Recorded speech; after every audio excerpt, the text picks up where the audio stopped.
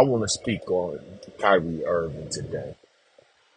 Um, he's been in the news a lot over the last few months, really the last few years, last 7, 8, 9, 10 years, as he moved on from Duke as a one and done player who only played so many games and moved on to the NBA as the first round pick, number one overall pick, I should say. I believe he may have been Rookie of the Year. Don't put that on me, but I believe definitely was one of the top stars of that year coming out into the NBA, and made a name for himself quickly. And then LeBron joined the team. We won the championship eventually. And then news hit that he was disgruntled, didn't really want to be here. Things go on. So I want to just speak on where he stand in my mind as if it really matters. But I got a voice and I want to share it. So I could understand a lot of people felt as though, he screwed over the Cleveland Cavaliers basketball team. He messed up a good thing that could have lasted for years and years to come. Well, I believe that at the time and now, I believe wholly that, he was a young man and he wanted to lead his team. And with LeBron there on the team, it was no longer his team. And all the circumstances that surrounds LeBron James, and, the first decision and then coming back and totally taking over the team and transforming the team and everything and everyone acquiescing to LeBron, um, and rightfully so, I believe. But I could see how that could rub a young man wrong that was probably about 22, 23 years old and had been the person who the team catered to for his first 3 or 4 years in the NBA. So I could see how he could be taken aback by that and not want to be a part of that in those moments anymore. He had his championship, and now he had a point to prove that he could lead his team to that same success. So he asked for a trade. He was traded to Boston. Okay. He's in Boston. He's playing on a team that was already pretty good. It was already a pretty good team, and their core group of players remained. And so he goes to Boston, but the performance is not all the way there for different reasons, injuries and everything else. But nevertheless, Boston is one of the most racist cities in the country. Everybody who plays sports, who has a big voice, at some point talks about the racism that they deal with in Boston. And I could imagine what someone like Kyrie Irving went through as a person with his own mind and own voice, and who's not going to be controlled by any person or establishment when he speak and when he do things, that the backlash that he has received from those already racially charged individuals in Boston who call themselves Boston sports fans, but they really racist in disguise, I believe, according to what so many athletes have said over the years. So he ended up getting traded to Brooklyn, the Nets, again to play alongside some of the best stars in the game today, Durant and James Harden, and he's able to share the court with two of the top tier players in the league and hopefully make a run out of the Eastern Conference to the championship. Unfortunately, as we all know, with any professional athletes, with anybody, a lot of times big egos and big personalities clash. They don't mesh well sometimes. And part of that, I believe, happened in Brooklyn with the Nets.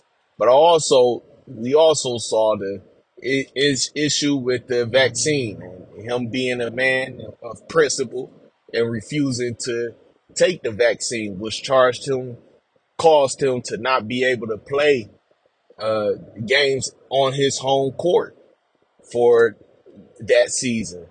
And a lot of people, I would imagine, had their feelings about that. And some of the other things that came out, maybe people had an issue with it saying the earth was flat or whatever. I don't know. But that, come on, that's his mind. He's speaking his mind. If we got a right to freedom of speech, then he should be able to speak on what he believes with no recourse. He's still performing his job the way that he's supposed to. And then the big thing, probably the biggest thing, was the him sharing a link to a documentary. Uh, I forget the name of it exactly. I believe it's called this From Hebrews to Negroes. I believe that could just be part of the title. It could be a little bit of a longer title, but I'm not super familiar with it. Uh, he posted a link from Amazon to his Twitter, and once that came about, he got a lot of backlash, and it was called names that he has never presented to be.